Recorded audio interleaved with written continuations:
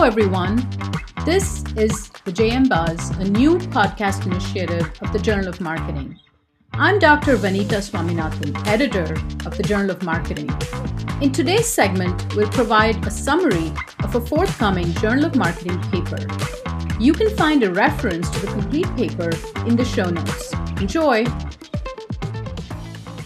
Most managers think social media only creates engagement. However, a new Journal of Marketing study finds that its biggest impact is on sales. This forthcoming paper, titled A Meta-Analysis of the Effects of Brand-Owned Social Media on Social Media Engagement and Sales, is co-authored by Giorgio Liodelli, Francesca Sotgiu, and Peter Verli.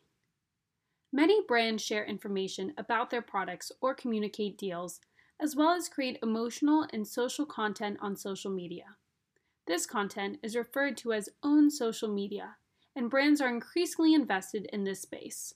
Yet, many are unsure about its overall return and question both the effectiveness of social media and its ability to drive both engagement and sales. This study finds that owned social media has a bigger impact on sales than on social media engagement. Brands may underestimate the impact of their social media if they focus only on engagement metrics.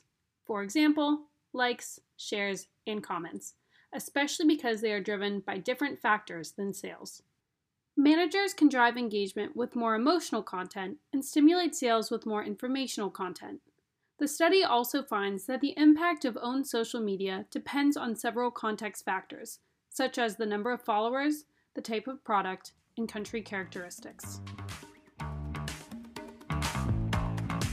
I hope you enjoyed the summary of the paper that's forthcoming in Journal of Marketing. To learn more about new and exciting research published in JM and to listen to more episodes, you can find us at the JM Buzz on Apple Podcasts or Spotify. You'll also find a link to subscribe in the show notes. See you next time.